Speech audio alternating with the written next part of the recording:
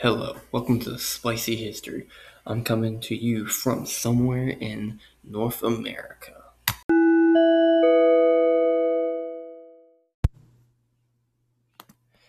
The 1924 Immigration Act, also known as the Emergency Quota Act, it basically established a limit on how many immigrants can come into the United States.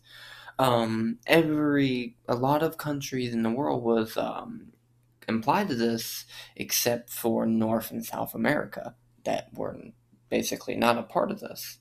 They can allow as much immigrants as they want.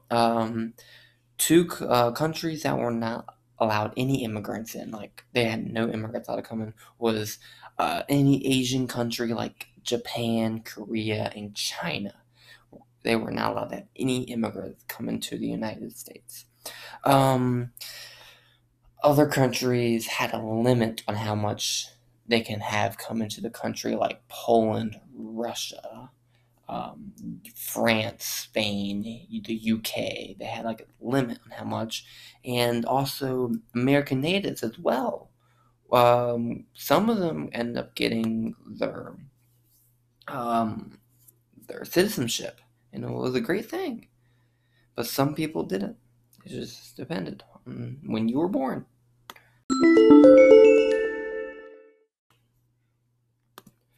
The Trump travel ban was a big use to help stop national terrorism informed by foreign nations in the United States. It is a policy of the United States to protect its citizens from terrorist attacks. They put up protocols coming in, screening from coming when they coming in the country, for like screenings and other protocols that which helped stop terrorism. The United States Refugees Administration Programs, also known as the USRAP, play an important role in directing foreign nations who may aid or support acts of terrorism that could happen in the United States as possible with other countries as well.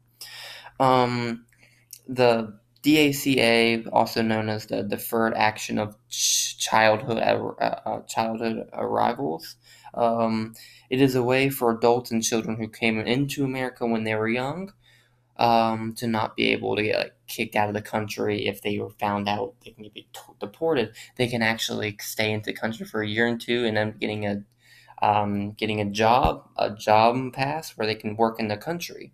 Then later take their citizenship, and if they pass, they can come into and stay in the country. But if they have any felonies or misdemeanors on their record, they're not really able to stay in the country.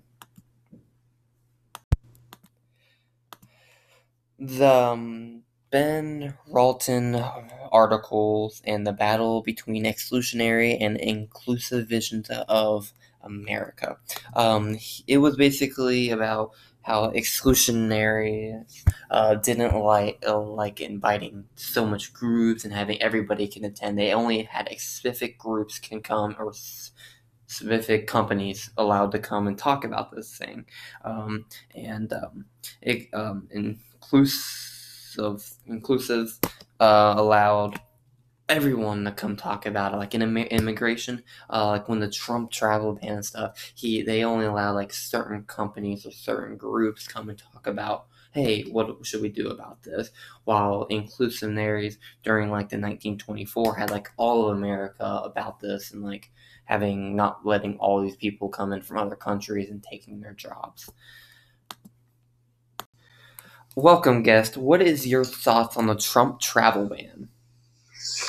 Well, I think that the Trump travel ban is good and not so good thing. It has good intentions with better security and better checking, but also I don't like how it is kind of being stereotypical about other races as well, because it's discriminating against a whole race for just the attacks and terror attacks for just a few of those races. Thank you, and have a great rest of your day.